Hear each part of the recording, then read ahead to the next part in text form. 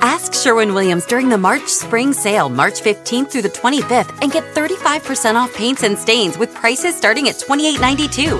That means 35% off our most popular color family, blue. Psychologists have found it to be soothing and relaxing, which makes it especially great for bedrooms and bathrooms. And of course, get 35% off all of our other colors. Shop the sale online or visit your neighborhood Sherwin-Williams store. Click the banner to learn more. Retail sales only. Some exclusions apply. See store for details.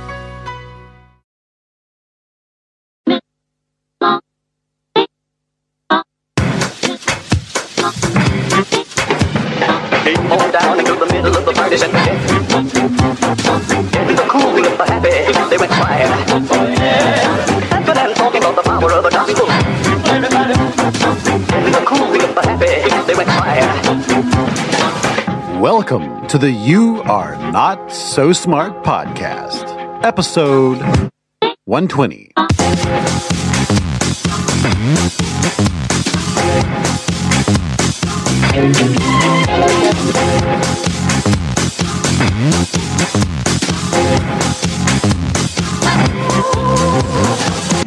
Last year on this show, we did 3 episodes about the backfire effect, and by far, those episodes were the most popular we've ever done. In fact, the famous webcomic, The Oatmeal, turned them into a sort of special feature, and that comic of those episodes was shared on Facebook a gazillion times, which led to stories about the comic in popular media, and then more people listened to the shows, and on it went. You can see that comic at theoatmeal.com right now at the top of their page. It's titled, "You Are Not Going to Believe What I'm About to Tell You." Now, the popularity of the backfire effect extends beyond all of this. It goes right into academia. The original paper has been cited hundreds of times across several disciplines, and there have been more than 300 articles written about it in the mainstream media. The backfire effect has this special allure to it because, on the surface, it just seems to explain something we've all experienced. When we argue with someone who believes differently than ourselves, who sees the world through a different ideological lens, they often resist our views. They refuse to accept our way of seeing things. And it often seems like we do more harm than good because they walk away more entrenched in their beliefs than before the argument began. But since those shows last year, researchers have produced a series of new studies into the backfire effect, and those studies complicate things. Yes, we are observing something here, and yes, we are calling it the backfire effect, but everything is not exactly as it seems. And so I thought we should invite these new researchers on the show and add a 4th episode to the backfire effect series based on what they found. And this is that episode.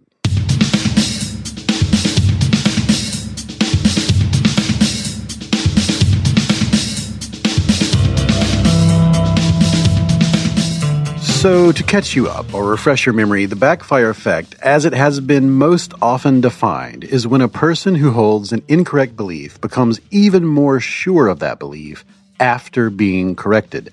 They not only refuse to accept the facts and admit that they were wrong, but they become more wrong.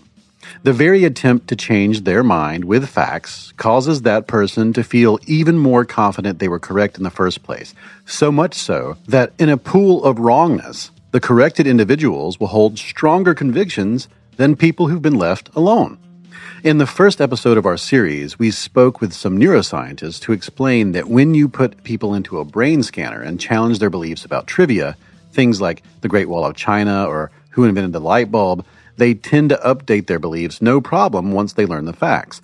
But if you challenge people about wedge issues like gun control or climate change, they resist, so much so they enter fight or flight mode. The response in the brain that we see is very similar to what would happen if, say, you were walking through the forest and came across a bear. That's neuroscientist Sarah Gilbert. You know, your brain would have this automatic fight or flight where your adrenaline goes up and, you know, you either run or you fight and your body prepares to protect itself. And in that case, it's in terms of your physical well-being and your physical body. But what we're seeing in the brain is the same kind of response. So interestingly, the brain is not differentiating between physical harm and needing to have this fight or flight, and more quote unquote like emotional or mental harm of, something that's attacking this other part of yourself that isn't physical. But in terms of the brain, for us, it seems like it's looking at it in the same way. In the second episode, we spent time with the original Backfire Effect researchers, Brendan Nyhan and Jason Reifler, who took us through what they found both in the original research and in the research since. In particular, we focused on their research into anti-vaxxers, people who refuse to vaccinate their children based on a host of misinformation.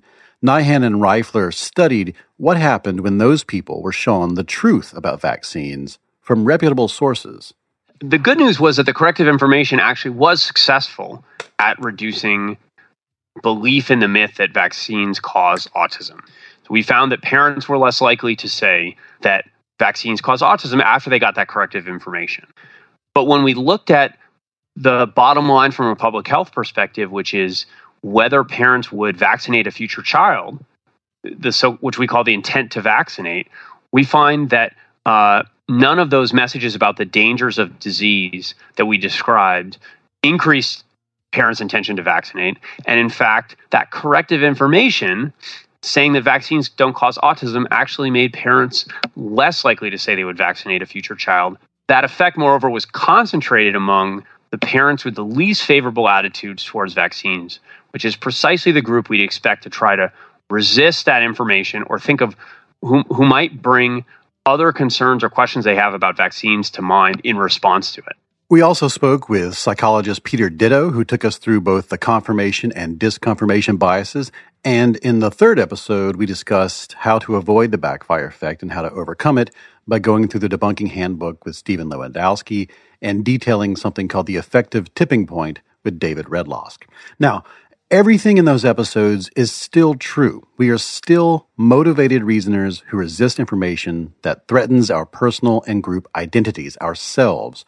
But the notion that facts don't change people's minds, well, that's not true. At least not in the way that we've been framing that phenomenon. The truth is, facts do change people's minds, just not in the way we think they should, not in the way we would like them to change. And to understand what I mean, let me ask you a question. What is it that is changing when we say that someone has changed their mind? Or put another way, if you want to change someone's mind, what is it that you aim to change? Now, if the answer isn't immediately obvious, you're in good company, because we have been getting the answer to that question wrong for a very long time. In fact, the people researching, writing about, talking about, and making podcasts and webcomics about the backfire effect have been proceeding from the same incorrect assumption about how minds change. And it's the same incorrect assumption the very first scientists to study persuasion made when they finally broke out their calculators and blackboards to make sense of it. And to understand what I mean, we need to go back to the beginning of that research, back to the United States in the days just after the attack on Pearl Harbor. The story of how science began to study how minds change begins on the 11th of February, 1942.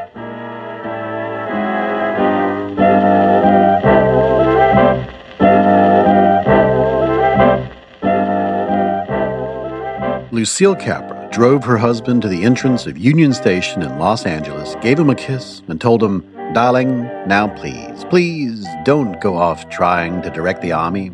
Promise?" He promised. Unlike in his films, there was no music, no dialogue, no wistful looks back and forth. After the drama of the kiss, he stood there, still waving goodbye to a car that had disappeared around the corner. Frank Capra had once climbed out of a limousine at that very spot to clasp hands with the station master, but no one was waiting today. Surrounded by strangers, protagonists, and their own dramas, he lifted his bags, boarded a train, and left Hollywood behind for Washington and the war.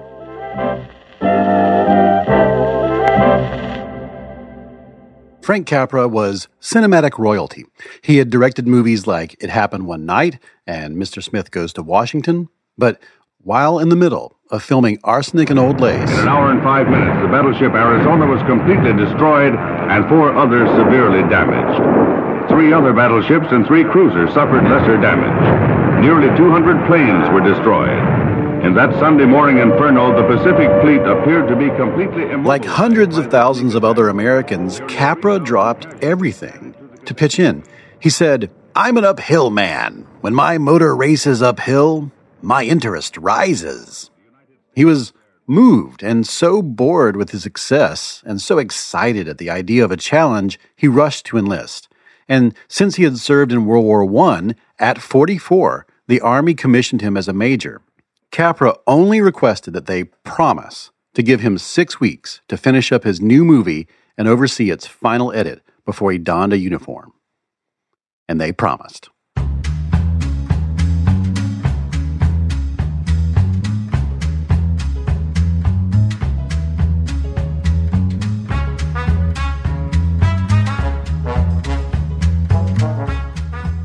Seven weeks later, he was deep inside the Pentagon meeting with the Army Chief of Staff, General George C. Marshall, who told him that within days of the attack on Pearl Harbor, hundreds of thousands of citizens had enlisted just like Capra. And by the end of the year, he expected more than 1 million more would do the same. Early estimates said that combined with the draft, more than 12 million Americans would join altogether, most of them teenagers who had never held a gun. Many would not make it back, and whole towns would be emptied of their youth. It was unprecedented, and it was clear that the Army needed a new department devoted to turning these civilians into soldiers. Marshall sensed that they were about to face an enormous challenge maintaining morale. First, when the men realized what they were up against, and then when a vast wave of homesickness set in. They needed something new, something like propaganda, but not propaganda, because America doesn't make propaganda. This, he explained, was where Capra came in. Internal research showed that none of the current efforts were boosting morale. The Army had tried lectures, they had tried training films, and these were boring. They only told soon-to-be soldiers how to fight. They didn't tell them why they fight. You see, there were a number of problems circulating in public opinion at the time, 2 of which that Marshall wanted Capra to help change was the notion that America was only entering the war to bail out the British, which was not true. And the other was that Germany was just this tiny, inconsequential threat, so the war would be over in less than a year. Also, not true. Marshall wondered if maybe they could come up with a 1-2 punch, something that would change public opinion about the war while at the same time boosting morale among the people about to fight it. And he wondered if those messages could be repackaged into something the kids were more into these days. Capra's specialty. The movies. How? Marshall had no idea. But he told Capra he would sign off on whatever he came up with. Causes and events leading up to our entry into the war. Well, what are the causes? Why are we Americans on the march? Is it because of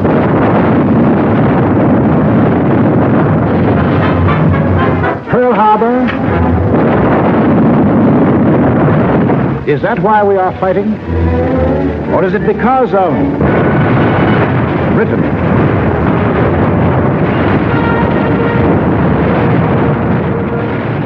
Capra finished a series of inspirational films for the Army in 1942, and together he called them Why We Fight. The first film, Prelude to War, it asked, is it because of Pearl Harbor? Is that why America is fighting? Is it because of a dozen other Axis attacks on other countries? No, the narrator bellowed, that's not why we fight. And an animation created exclusively for the film by Disney showed the history of civilization with quotes about freedom from Moses and Muhammad and Confucius, and the Constitution swept past as the narrator explained that these ideas were like lighthouses in the darkness, and the Nazis were working to put out all of those lighthouses of freedom around the world. And then it switched to scenes from Nazi propaganda like Triumph of the Will, where you see massive rallies, Hitler barking at the crowds, endless rows of goose-stepping soldiers. This, the film proclaimed, is why we fight. For freedom, that for which men have fought since time began, to be free.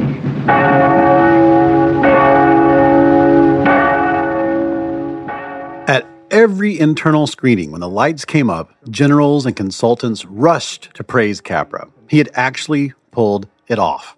And Marshall loved this work so much, he showed it to the president at a private screening, and Roosevelt liked it so much that he sent out a memorandum that it would henceforth replace all lectures for newly inducted soldiers. He wanted Why We Fight to be the first thing new recruits experienced after getting fitted for a uniform and sitting down for a new haircut. Roosevelt even suggested that the Army release Capra's film to the public. And since Marshall wanted to use the film to boost morale, the Army needed people to measure its impact. So, after hiring Capra, the military filled the rest of the newly created Information Education Division with a gaggle of social scientists from top universities.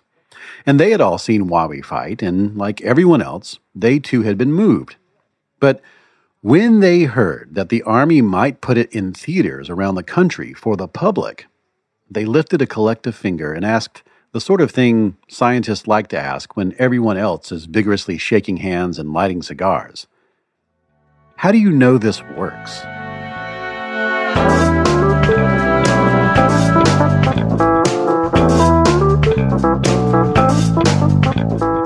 Now, this was an odd question as far as Capra and Marshall and the U.S. government were concerned. Of course it works. Just look at it. Just watch it. Didn't you hear the president? Didn't you see his face? Didn't you watch this amazing movie? But the sociologists and psychologists that they had hired to measure morale, they just were not convinced. Though both of the sciences were young, something that kept coming up in research was that once you quantify people's reactions, the truth behind common sense often runs counter to people's intuitions. And there was this other thing that both fields had only just started to explore: attitudes. No one yet really knew how attitudes worked or what affected them one way or the other. The attitude, an automatic, unbidden, and mostly unconscious positive or negative emotional response to, well, just about anything from chicken pot pie to nuclear explosions, even other attitudes about those things, was such a new idea around this time that entire books by scientists about beliefs, opinions, and public discourse completely omitted the term. And that's a very important point, so keep that in mind. For the Army to get their answers, they'd need to hire a psychologist who studied persuasion. But in 1942, there was no such person. Persuasion had yet to come under any scientist's microscope. As far as science was concerned, we didn't know anything about changing minds, not on purpose. And that meant the Army would need to hire someone who could launch the first research of its kind, just for them. And they settled on Carl Hovland, a brilliant young psychologist at Yale who was making a name for himself as the world's foremost experimental psychologist. His output was enormous. He was producing a book a year during his peak, and Hovland gladly accepted their offer. But when he and his team of grad students relocated to facilities prepared by the military, they were immediately faced with answering that strange question whose ambiguity we so often don't notice. When we say someone has changed their mind, what exactly is changing?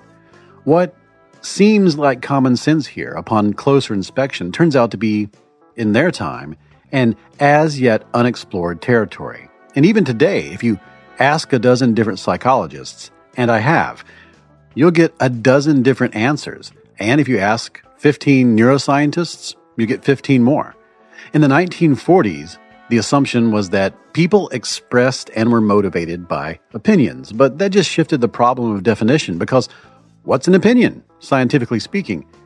Well, some said opinions are in some way an aspect of beliefs. Okay, so what's a belief, scientifically speaking? Well, some said beliefs are a form of self-talk, or maybe a kind of learning by memorization, or habits formed through experience. The whole thing was a big mess. And most of the early social scientists used all these terms interchangeably, much like we do today, which just adds to the confusion. And in their time, it added to the confusion of what exactly it was they were studying, and what it was that the Army was trying to manipulate, and what it was that America was trying to resist from Nazi propaganda.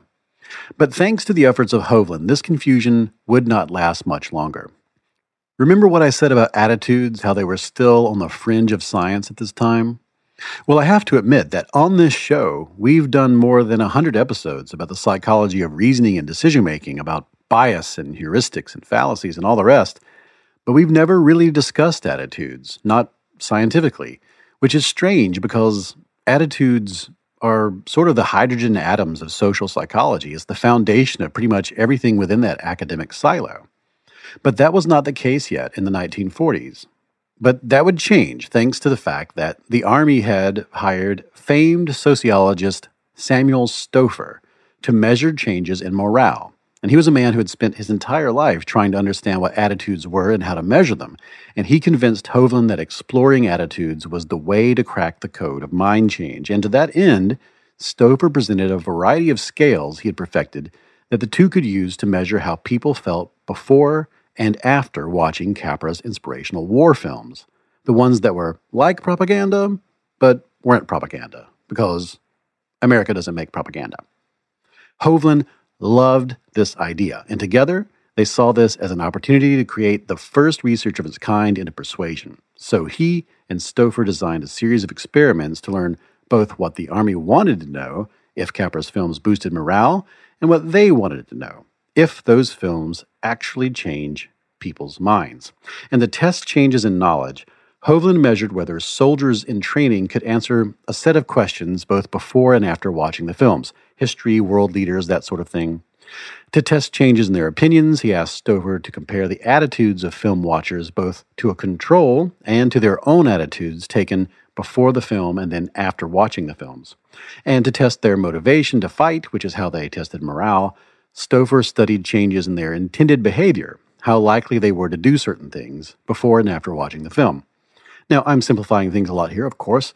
During training each week, when the soldiers were already gathering in a building, tent, or cafeteria to listen to training lectures or watch films, Hovland slipped the 7 50-minute Why We Fight films into the rotation and conducted his experiments that way. And they created dozens of studies and spent hundreds of hours working on all of this. And after a rigorous period of research across many different experimental designs, Stouffer spent weeks crunching numbers before he handed over the results. And after Hovland read them, he and Stouffer prepared to give Marshall and Capra and the Army and the President some bad news.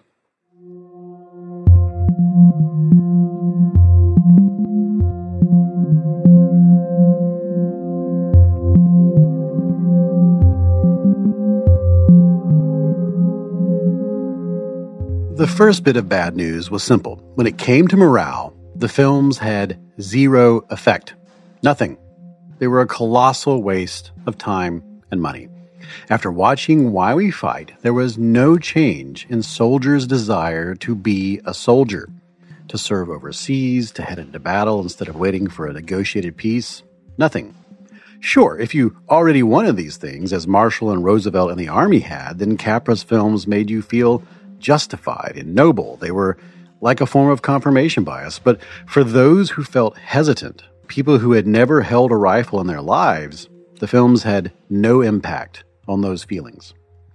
The second bit of bad news is the one that we are concerned with here in this episode.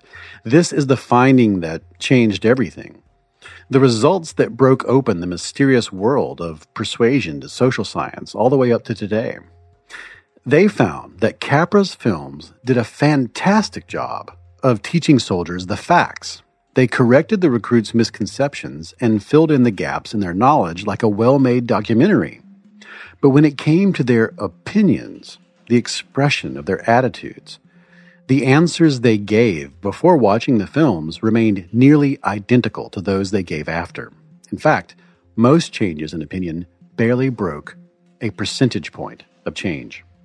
For instance, in the fourth film in the series, The Battle of Britain, Capra's film showed how mighty the German Air Force had been before the fight, and then he showed the British's many disadvantages. Despite this, the film showed that the Nazis had been defeated because of the grit and determination of the British people and the courage of the RAF.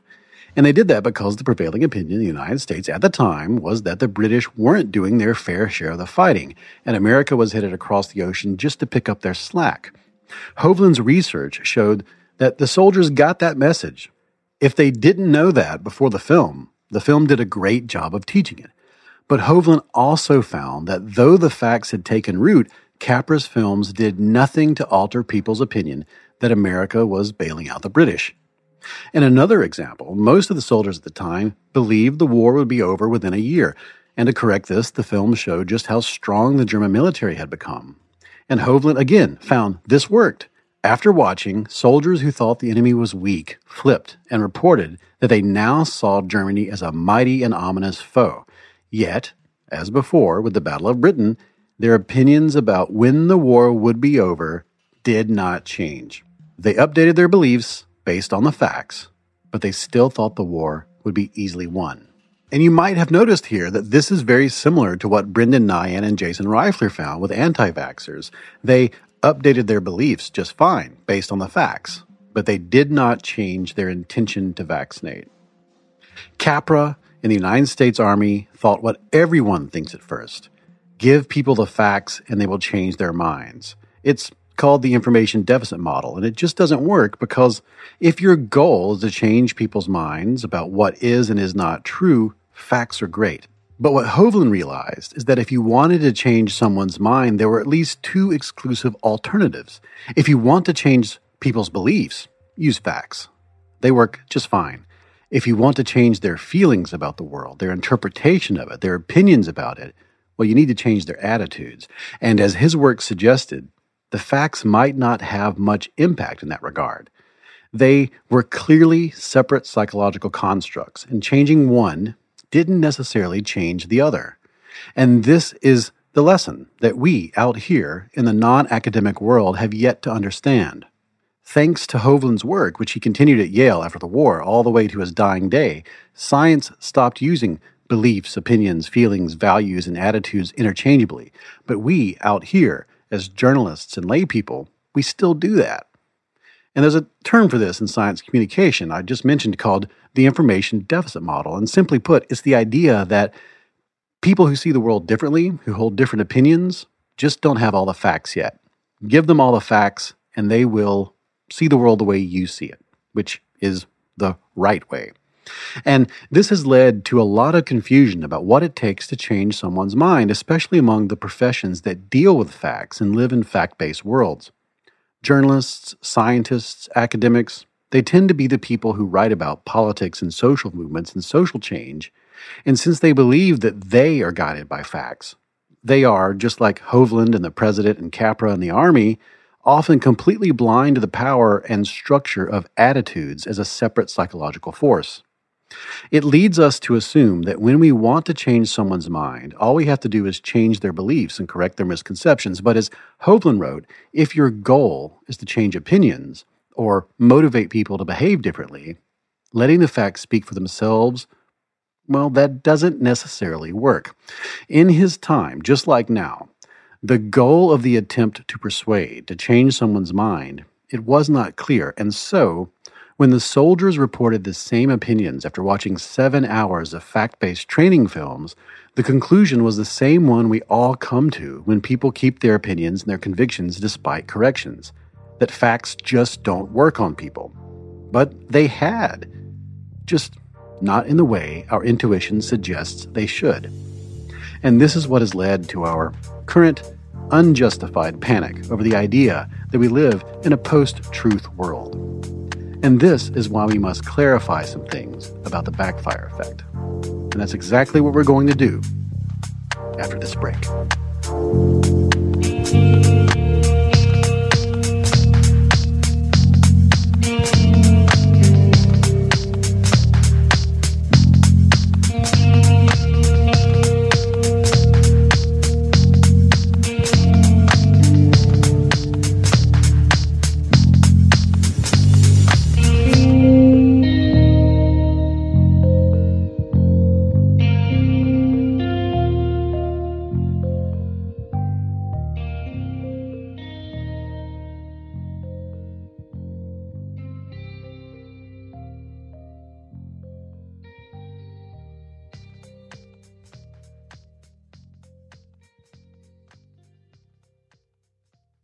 This show is sponsored by BetterHelp, and I'm very proud to have BetterHelp as a sponsor. I was using BetterHelp before they became a sponsor, and I was very excited to learn that they wanted to sponsor this program.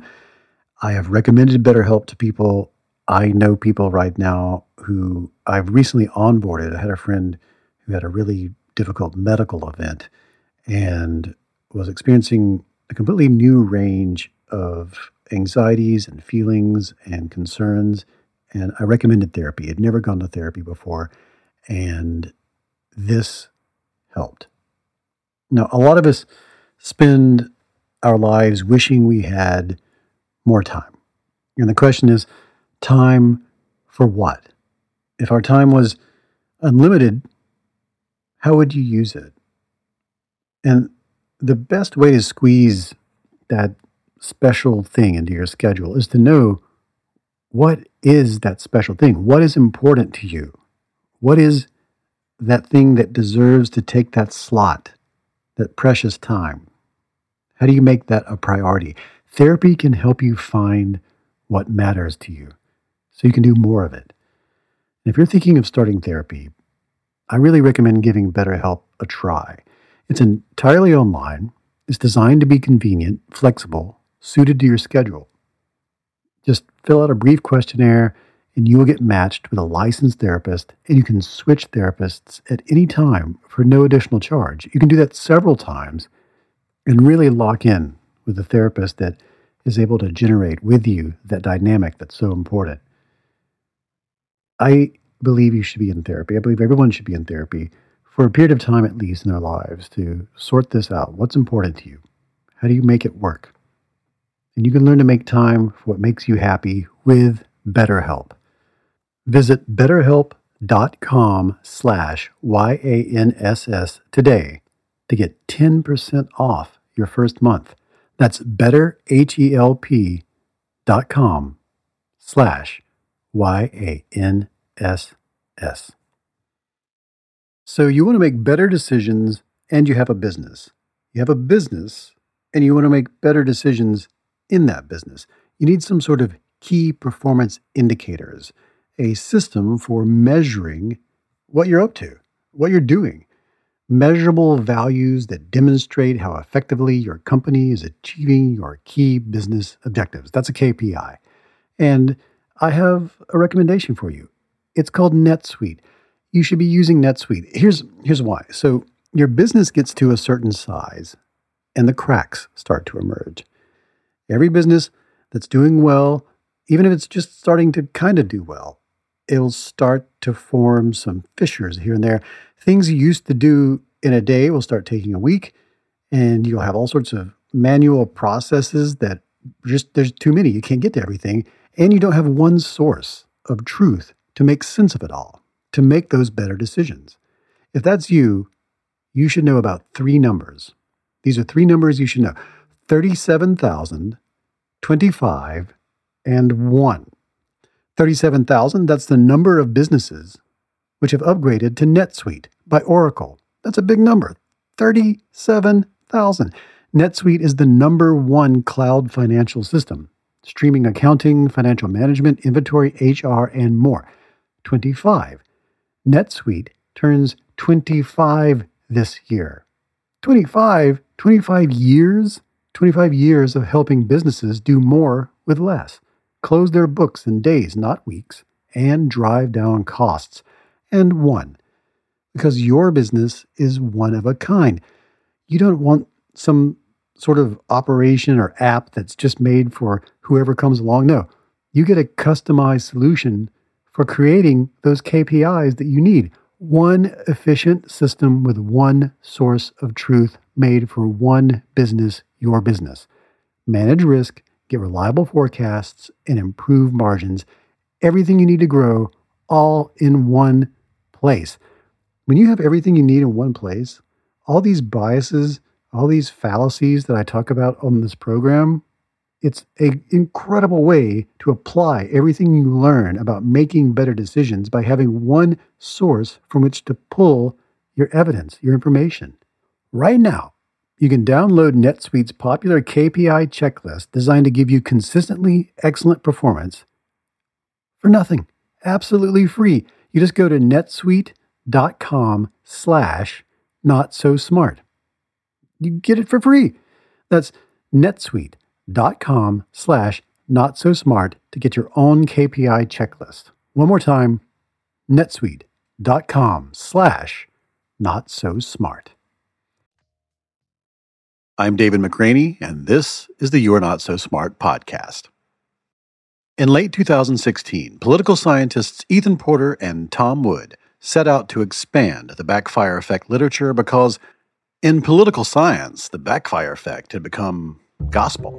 Well, the funniest thing about this is that, I started as an acolyte for Backfire. It was one of the most exciting papers I ever read. I can still exactly remember where I was at the Chicago Library when I read this paper. This first year of grad school. It was amazing. That's Tom Wood. My name is Tom Wood. I'm a political science assistant professor at The Ohio State University. Tom and I had heard about the backfire effect in graduate school, right? And that is Ethan Porter. Ethan Porter. I'm an assistant professor at the School of Media and Public Affairs at George Washington University. Everyone in political science had heard of the backfire effect. It was, as Porter and Wood put it, a citations monster. And so they thought that the build-up to the U.S. presidential election of 2016 was a perfect opportunity to extend the research into this phenomenon out into new territory. Right? So, we thought it was a really neat idea, and we wanted to sort of explore it further. Their straightforward plan was to gather a large body of misstatements by politicians and present people with corrections to those misstatements. Then they would get a measure of which issues provoked which ideological groups to backfire, thus expanding the scope of the original research. We were going to have a story about, liberals backfire on these issues, conservatives backfire on these issues, right? And the contribution to the literature, such as it were, would be important, but not, but less significant, right? Because, we'd just be sort of clarifying the sort of implications of the backfire effect. To do that, they did things like show participants a statement by Hillary Clinton in which she said that gun violence in America was on the rise, and then they showed those same subjects evidence gathered by the FBI showing that gun violence in the United States was actually on a precipitous decline. Subjects also heard people like Marco Rubio claim defense spending had decreased under President Obama's administration. And then subjects saw figures from the Department of Defense that showed defense spending was higher under President Obama than it was under George W. Bush. And they expected to map out which issues caused backfire in conservatives and which caused backfire in liberals. And obviously that's sort of not what happened. That's not what happened at all. In all, Porter and Wood presented 10,100 subjects from across the United States with a slew of incorrect statements made by politicians like Ted Cruz, Barack Obama, Bernie Sanders, and Donald Trump. And those statements spanned a wide range of partisan issues like gun violence, drug crime, taxes, immigration, the gender wage gap, teenage pregnancy, abortion, fracking, drone strikes, solar power, healthcare, 52 issues in all. And what they found was that across all those issues and subjects, the backfire effect simply did not occur. We had no idea that it would replicate, to be totally blunt. The straightforward idea we had was that we would sort of gather a large universe of misstatements by politicians, present people with corrections to those misstatements, and then get a measure of which issues provoked which ideological groups to backfire, right? And we thought that'd be a cool paper, right? So, you could tell, if that had happened, you could be telling your listeners now, liberals backfire about issues related to race, conservatives backfire about issues related to taxes, right? You know what I mean? Like, that was sort of our expectation. We'd sort of see that. And that didn't happen, right? And it didn't happen in study after study after study. People resisted, yes, and some resisted outright, and they resisted differently depending on the issue and their ideology. But no one went in the other direction. No one updated to become more wrong. No one doubled down on their incorrect assumptions. We saw no backfire here, right? So this was interesting, right? So this is the craziest thing about this first study was that we looked at the results. We thought we'd done something wrong. Right? We were like, wait a second, there's no backfire here, right? I still remember it, like getting, looking at the results and just being like, gosh, we must have screwed something up, like where's the backfire, right? And then it's sort of, I have this vague recollection of sort of going to sleep and waking up the next morning and talking to Tom and being like, wait a second, like, we sort of realized that, like, no, that's the story, right? Like, we're not finding backfire. So then it sort of became a quest to find backfire. So we mapped exactly the stimulus, a 300 to 400 word newspaper article with a factual correction inserted to appear as if they follow the same very sort of boilerplate AP style, so that you actually made the survey respondent think they were reading real pieces of newspaper stimulus. We estimated the same statistical model, or the linear model, with a categorical interaction for the treatment indicator. And we tried to pick the most divisive hot button issues, mirroring the Nine Reifler approach about WMD in the 2004 election, or the Bush tax cuts. That's the sort of things where people should have entrenched, readily, easily rehearsed arguments to say, well, of course a liberal would say the tax cuts don't pay for themselves, but they don't understand how supply-side economics works, and et cetera, et cetera. So we went all out looking for the kinds of issues that would induce backfire. And as we went through study after study, not being able to induce backfire at all, we went increasingly aggressively. So we went to prime things like Trump talking about race, or Obama talking about race, thinking that we're going to directly assail the respondents' like white racial identity or non-white racial identity to like doing whatever it took really to induce backfire. But we're just presenting these people with factual misstatement by a politician, correction based on neutral government data, right? So, so there are all kinds of examples, but the basic idea is that, a politician is going to say something. For instance, we have an example from Hillary Clinton, right? Seemingly exaggerating the problem of gun violence, right? And then we point to FBI data, right, which actually shows that, the number of gun homicides has declined precipitously over time, right? We take out a quote by then Senator Barack Obama saying, well, let me tell you what President Bush has done. He's taken out a credit card from the Bank of China in your kid's name and run up this huge debt. And I got to say, that's unpatriotic, and it doesn't show sufficient respect for America. And they show them the correction that actually, there's this impression that China holds all this U.S. federal debt, but it holds like 3/4 is held in the United States, and even there, China only holds about half of U.S. debt. So far from what then Senator Obama said, China holds a tiny fraction, about 10 to 12% of all outstanding U.S. debt. And then you ask people, does China hold the majority of U.S. debt? And people across the political spectrum happy to accept that correction. We have, of course, Republicans, saying misstatements too. We have, Marco Rubio talking about defense spending. Defense spending has fallen on President Obama's watch. And we tell people, actually, according to DOD, defense spending under President Obama is higher than it was under George W. Bush, right? So, again, misstatement, and then if you're, randomly assigned, you see the correction. Then we ask you, basically, do you agree or disagree with the misstatement? So at this point, we've shown that backfire doesn't exist when we show people across an enormous array of issues. It doesn't exist when we, control for the issue. It doesn't exist when we put the, the misstatement and or the correction in a newspaper article.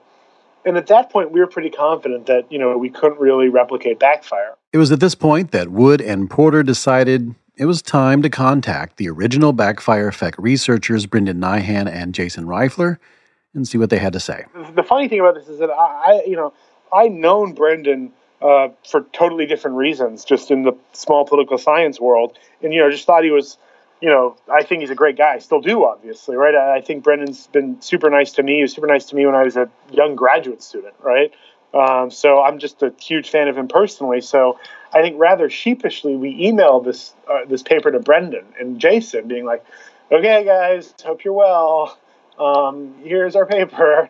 And Tom was an assistant prof at the time. I was, I think, finishing the PhD,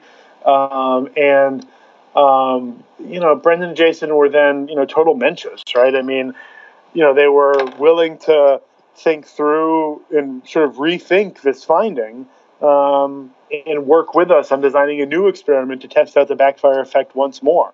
I think that they might have sent it to me by email, or I was on a panel with them at a conference. I honestly can't recall which, but I became aware of it. That is Brendan Nyhan. I'm Brendan Nyhan. I'm a professor of government at Dartmouth College. Nyhan and Reifler were exhilarated by the fact that the backfire effect failed to replicate, and they were eager to return to the topic with Porter and Wood's investigative tools and go deeper. I think this is a great example of how science works. A study comes out, people do more research, and we start to build a body of knowledge that we can draw more firm conclusions from.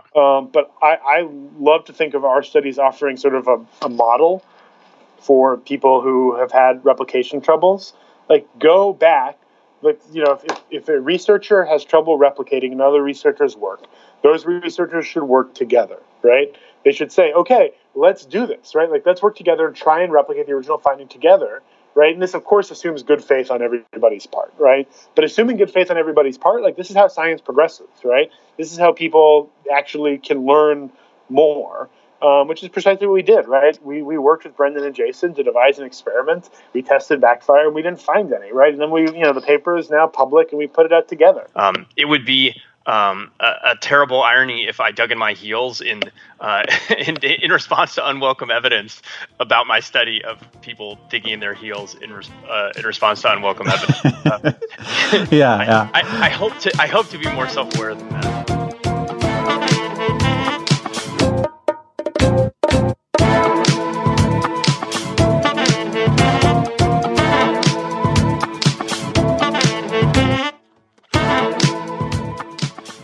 As Wood and Porter mentioned earlier, Nyhan and Reifler didn't just accept the findings of their research, they offered to help them create and run additional studies. In one of those studies, deep into the 2016 presidential campaign, the four scientists gathered more than 1,000 subjects and then measured their attitudes toward Hillary Clinton and Donald Trump. They then asked people who had positive attitudes towards Trump and negative attitudes toward Clinton to read two incorrect statements recently made by Trump on the campaign trail. Then, the scientists provided corrections to those statements. In the first experiment, the team provided subjects with a quote from Trump about crime. At the Republican convention, then candidate Trump claimed that there was a crime epidemic in America and, quote, decades of progress made in bringing down crime are now being reversed by this administration's rollback of criminal enforcement, followed by a few cherry-picked statistics that made it seem as though the country was descending into anarchy.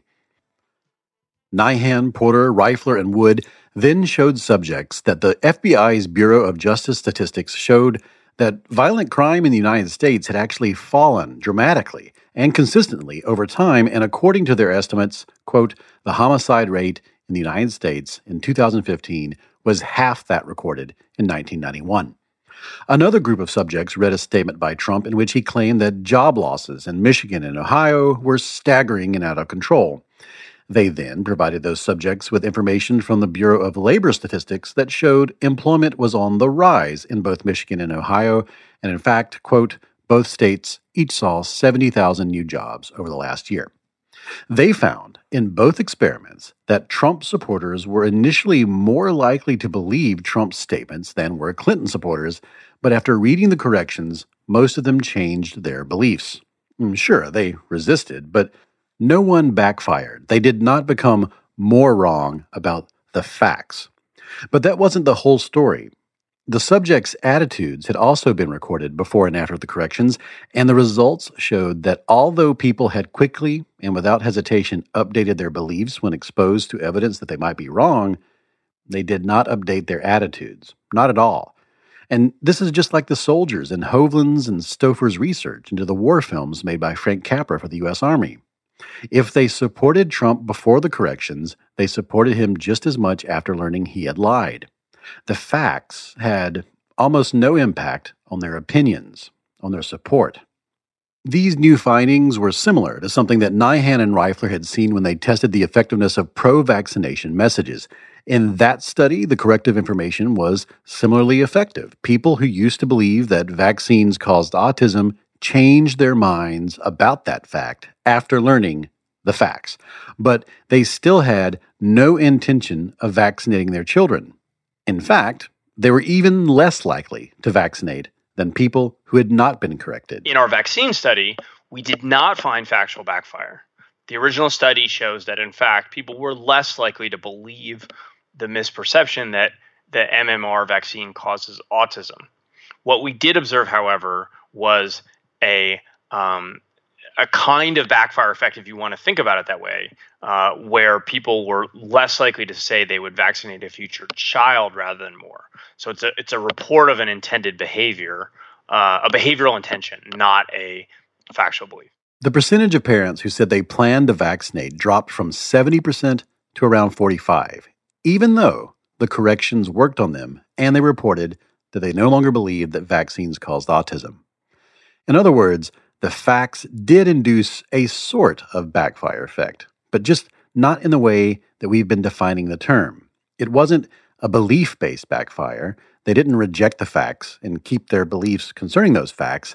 It was an attitude-based backfire. And this distinction matters a lot, because if you aim to change someone's mind about vaccines, you can end up playing something that I like to call belief whack-a-mole. It's attacking one justification after another, and another, and winning. But as you do so, the person on the other side easily produces another justification, and another, never allowing you to get close to the core belief that those supportive beliefs protect. And in the end, that person's attitude remains unchanged, or worse, that counter-arguing allows their convictions to deepen, their attitudes to strengthen, and as a result, their opinions, their salient conscious expression of how they feel about the topic, remains unchanged.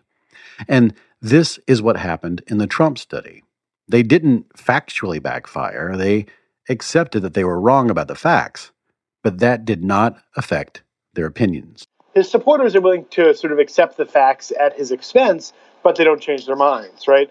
And then the reaction is, oh, wow, that proves that Trump supporters don't care about the facts.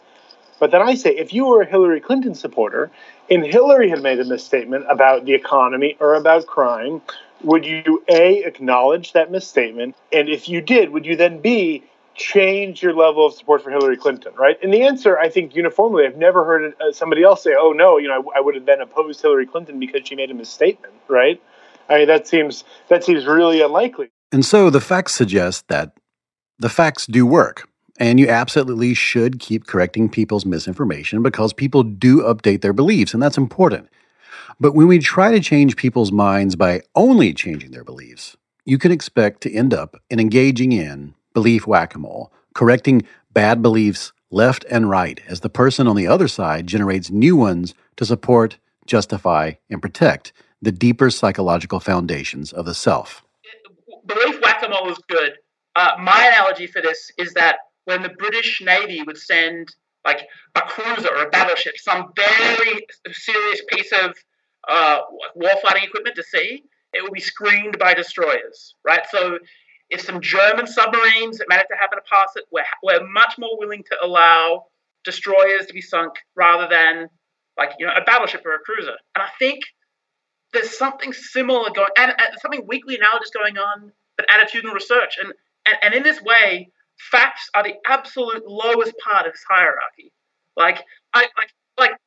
The facts aren't really important to me at all. I literally came up with them when I know that I have to speak to a journalist or a pollster or an academic. I mean, of course, I reason entirely backwards. Of course, I prefer Trump. He's my guy.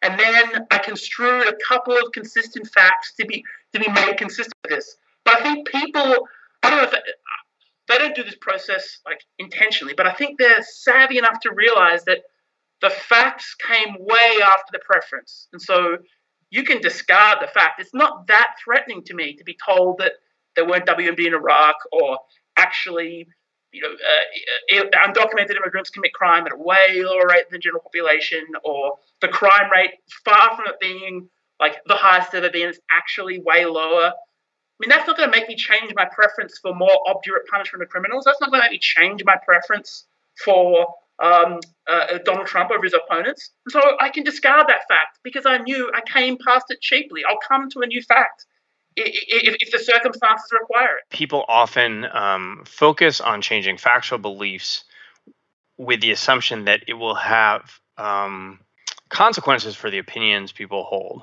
or the policy preferences that they have. But we know from lots of social science research, including my collaboration with Wood and Porter, along with my co-author Jason Reifler, that people can change their factual beliefs and it may not have no effect on their opinions at all. We've seen that in previous studies, for instance, that provided people with lots of information about controversial issues like welfare and healthcare. Just giving people factual information, even if they do become more informed, it may not have an effect on their opinion. So I think the fundamental misconception here is that people use facts to form opinions. And in practice, that's not how we tend to do it as human beings. And often we're marshaling facts to defend a particular opinion that we hold. And we may be willing to discard a particular factual belief without actually revising the opinion that we're using it to justify. So it's very easy, I think, to get to assume a sequence of reasoning from facts to opinions that really just isn't how people tend to think about politics. There's a ton of conceptual slippage going on. And so I don't want to name any names, but some of these papers, for instance, you could see were written in a way to label just about anything backfire. And so all of a sudden, failure to change attitudes consistent with the fact was labeled backfire. So I think it's really important to distinguish between two types of backfire, right? Or two types of backfire we can imagine, right? So one is this sort of question of factual backfire, right? This is what Brendan and Jason's original paper is about. This is what Tom and I's paper, the paper I've got with Tom is about, and the paper we've got with Tom and Brendan and Jason is mostly about, which is about, are people willing to accept or reject facts as facts, right? And this is to say, right, so according to the backfire effect in the original paper, it said that people, when confronted with the facts, will actually say, no, that is not a fact, right? In fact, I will believe the opposite of that factual information that you have just given me, right? And that's only sort of related to facts as facts, right? Then there's this other question of sort of what we might call attitudinal backfire, right? Where I give you a fact, right? And that, in order to persuade you to say believe in climate change, but in fact, it prompts you to believe less in climate change, right? Even though you're willing to accept that as a fact. And that's sort of those are sort of different processes, right? What you deem important is not going to persuade somebody else. It doesn't mean though that person, thinks that you're lying or stating a mistruth, right?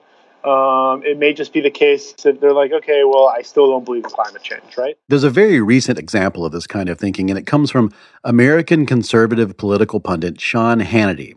In this clip, he says he does not believe a New York Times story that says that President Trump wanted to fire Robert Mueller. Now, tonight, for example, they're trying to change the story. At this hour, the New York Times is trying to distract you.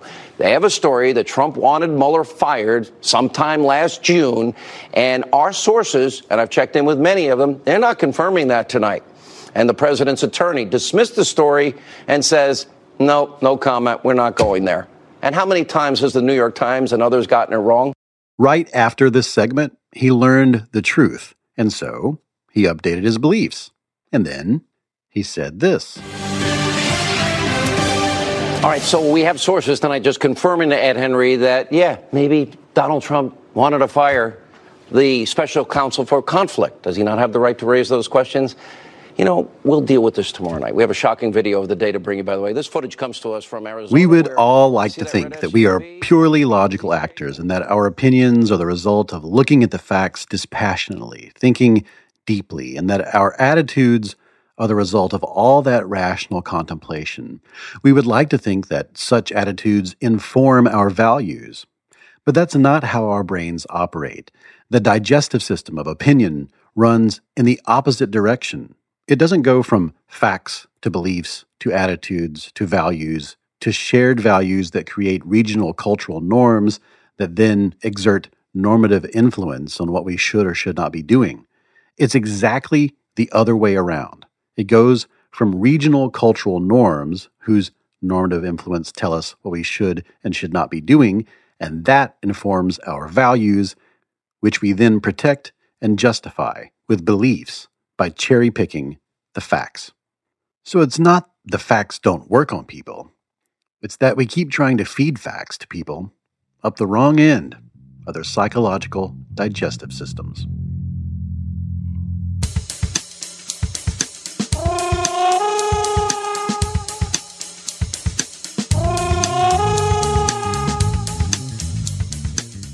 There's another aspect to this research that we need to discuss before we head out, and all the scientists mention this. It's that we've gotten into a bad habit of calling just about everything that falls under the umbrella of motivated reasoning the backfire effect. Their refusal to accept your facts, that is not backfire. Like, that's not the reason backfire is the most cited paper from political behavior in the last decade. Backfire, of course, and you know this, I'm sure your more assiduous listeners will pay attention. The reason that paper made such a splash and is such a citations monster is that it showed maladaptive factual response. That is, your annoying racist uncle at Thanksgiving, when you gave him the facts that actually Barack Obama, there's no evidence that he was born overseas, and actually he has been an incredibly aggressive deporter of illegal immigrants. He has not welcomed tens of thousands of Syrian immigrants. Actually, the United States has decreased the number of refugees it's taken from the Middle East. It's easy for, we are totally comfortable with the idea that those facts just bounce off your uncle's ability to pass through information. He's sophisticated enough to realize those are not facts which comport with my side. Backfire, of course, showed I'm going to adopt those facts, integrate them, and go further the opposite direction. You tell me that there were no WMD found, I become more affirmed that WMD were found. You tell me that there's no such thing as death panels, consistent with me being a high education Palin voter, I become more affirmed that death panels are a part of the ACA. And so, we need to have that sort of the precision of language. When a political scientist talks about a backfire effect, the Nine Riefler type, they're talking about people making the wrong inference from factual interventions. What you can think of the backfire effect as is the potential in extreme cases for people to actually resist that information so strongly that they come to move in the opposite direction. We never suggested in the original article that this happened all the time and under all circumstances, right? So that is something that came out of secondary discussions of the paper. In fact, if you look at the paper, there are, I believe, 5 studies, and there were 2 where we observed a backfire effect. So it was even within the original study itself, we were suggesting that the disconfirmation bias in response to unwelcome factual information was often present, and in some cases could lead to a backfire. What the Wood and Porter study adds is a broader set of cases and larger samples. So they consider a lot of different factual misperceptions, and they have more statistical power, so they have more precise estimate. They actually observe differences in acceptance of the information they provide to people in most of their studies. So there is evidence of people differentially accepting information based on whether it's congenial or not. But in general, they're finding some movement towards the information. The best way to think about it is that true backfire effects, where people are moving overwhelmingly in the opposite direction, are probably very rare. They're probably on issues where people have very strong fixed beliefs. And for lots of issues, we might observe differential acceptance, but it's unlikely to go all the way to backfire. Factual backfire, if it exists, would be especially worrisome, right? I don't really believe that, we're going to find it anytime soon in any sort of confident way because, again, Tom and I tried for forever to try and find it and we never did, right? It would be really interesting to see, if we had, it would have been interesting, but we never did. I think attitudinal backfire is less worrisome, right? Because in some ways, attitudinal backfire is just another description for failed persuasion attempts, right? So it's like, I try to persuade you to change your attitude, you don't change your attitude. That doesn't mean that it's impossible to change your attitude. That may very well just mean that what I've done to change your attitude has been a failure, right? It's not as if everyone is immune to persuasion. It's just that persuasion is really, really hard. I think thinking about the backfire effect as real or not real is probably the wrong way to think about it. What I would encourage people to do instead is to think about resistance to unwelcome information, sometimes called disconfirmation bias. It's a form of what we call directionally motivated reasoning. Right? People tend to resist information they don't want to accept that's true. And what that means is they tend to be more skeptical of it than they would if it seemed to confirm some existing belief or attitude or identity that they already have.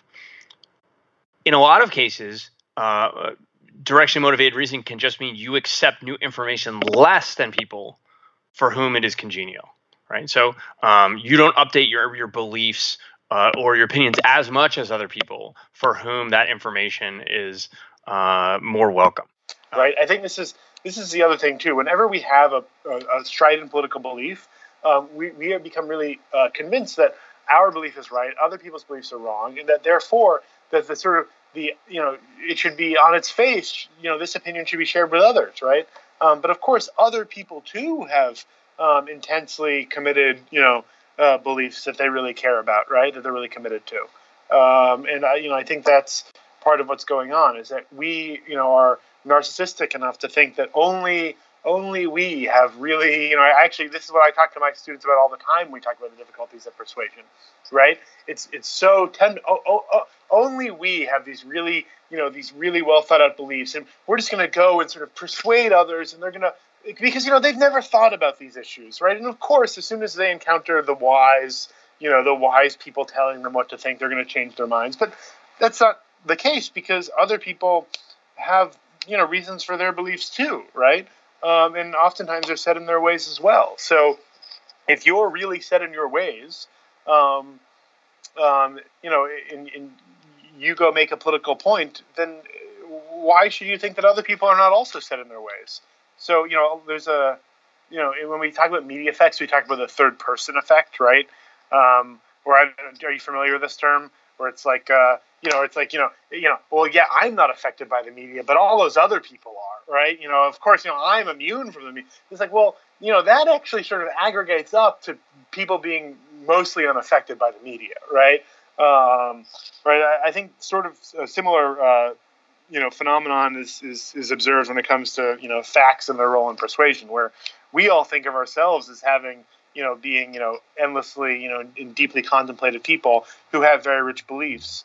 And of course, only those other morons who don't really, know what the truth is. But of course, they have some beliefs too, and they're really committed to them. And, they're not so different from us. So yes, it is still true that people do resist facts that threaten their most cherished beliefs, those that are tied to identity, self, and tribe, and they can resist them so strongly that, as Wood said, the facts just bounce right off of them.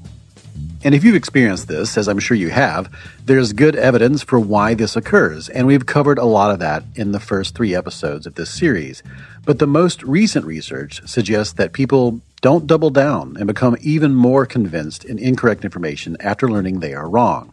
So, if that's our definition of the backfire effect, the research suggests that, although this can occur, it's very rare, and it requires a specific kind of person in a specific, possibly laboratory setting.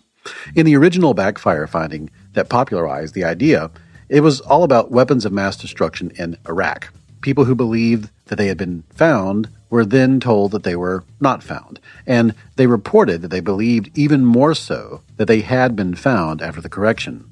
According to Wood and Porter, that finding was likely the effect of the kinds of people we use in studies like this, the weirds, as social scientists call them, Western, educated, industrial, rich, democratic students, the sort of people typically used as subjects in psychology experiments before 2011.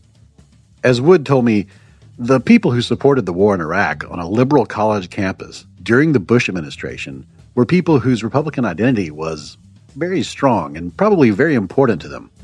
And there's also a simpler explanation. The wording of the question in that original research is really confusing. Here's the actual question. Immediately before the U.S. invasion, Iraq had an active weapons of mass destruction program, the ability to produce these weapons in large stockpiles of WMD. But Saddam Hussein was able to hide or destroy these weapons right before the U.S. forces arrived. Tom Wood told me that this one question was the poison fruit of the backfire effect research. With it, they were able to find very slight backfire effects, Wood and Porter, possibly because people just check out with a question like this and fall back on their prior reasoning. And sometimes they simply reassess their thinking and then they mark themselves as more confident in the belief. Personally, I think this one question is why the backfire effect became so popular, because in an effort to simplify its wording for a mass audience, journalists, including myself, said that the researchers just asked people if they believed there had been weapons of mass destruction in Iraq. And when we wrote that people doubled down on a misconception based on that simpler version of the question, well, it made people who read that think that these people in these studies were incredibly silly. By the way, when Wood and Porter simplified that question to something more like what I just said, once again, they found no backfire effect. The appeal is so intuitive, right? It's so easy to think, oh, the backfire effect explains so much, right? I mean, we want to believe it, more than unlike so many things, it just strikes us immediately as being true.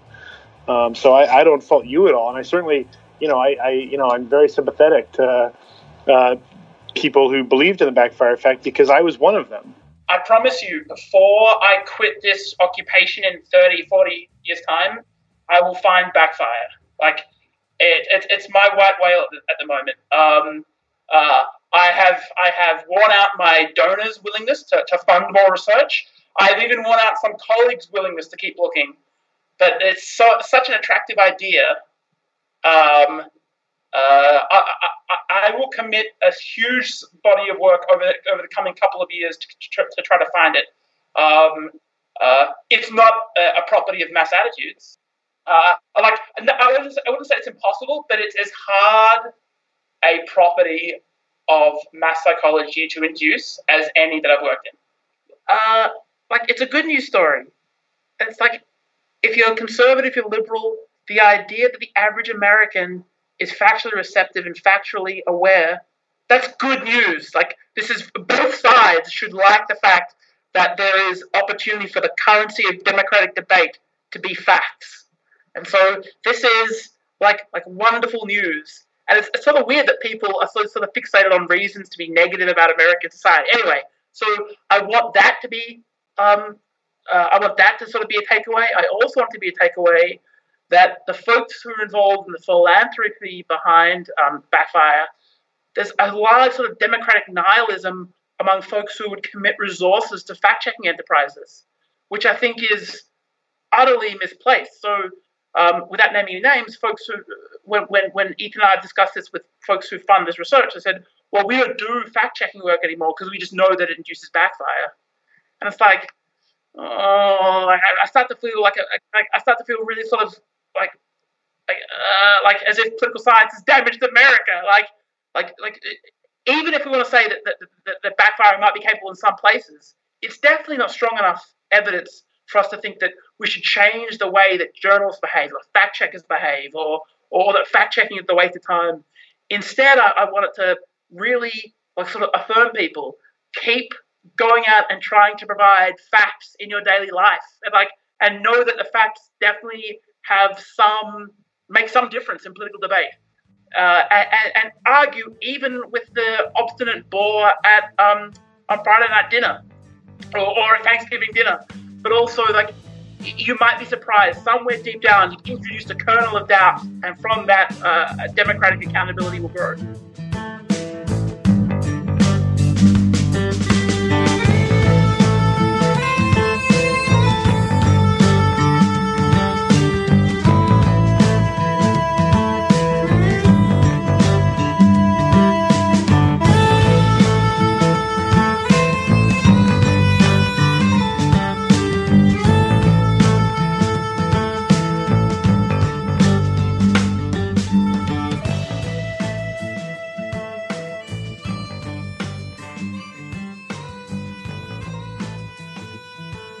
Much of this episode came from material in my new book, which should come out sometime in April, and I'll tell you more and more about that as we get closer to that date.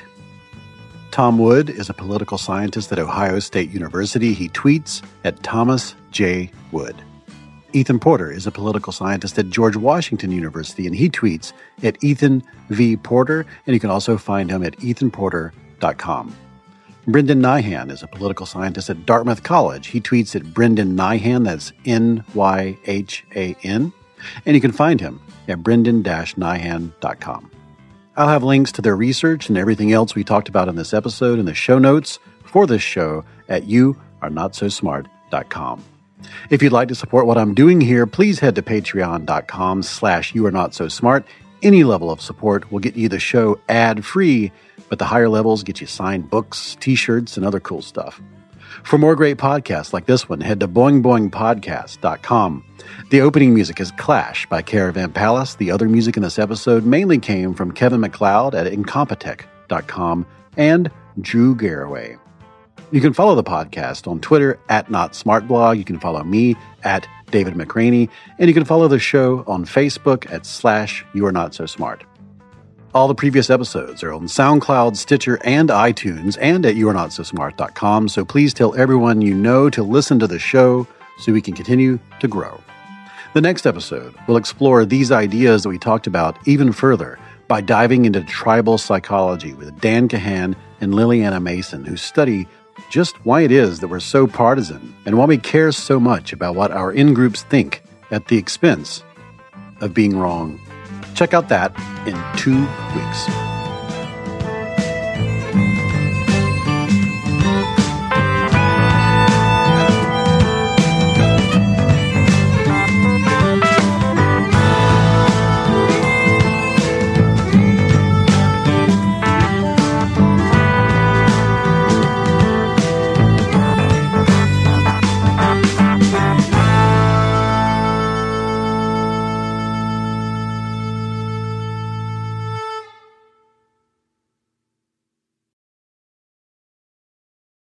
Ask Sherwin-Williams during the March Spring Sale, March 15th through the 25th, and get 35% off paints and stains with prices starting at $28.92. That means 35% off our most popular color family, blue. Psychologists have found it to be soothing and relaxing, which makes it especially great for bedrooms and bathrooms. And of course, get 35% off all of our other colors. Shop the sale online or visit your neighborhood Sherwin-Williams store. Click the banner to learn more. Retail sales only. Some exclusions apply. See store for details.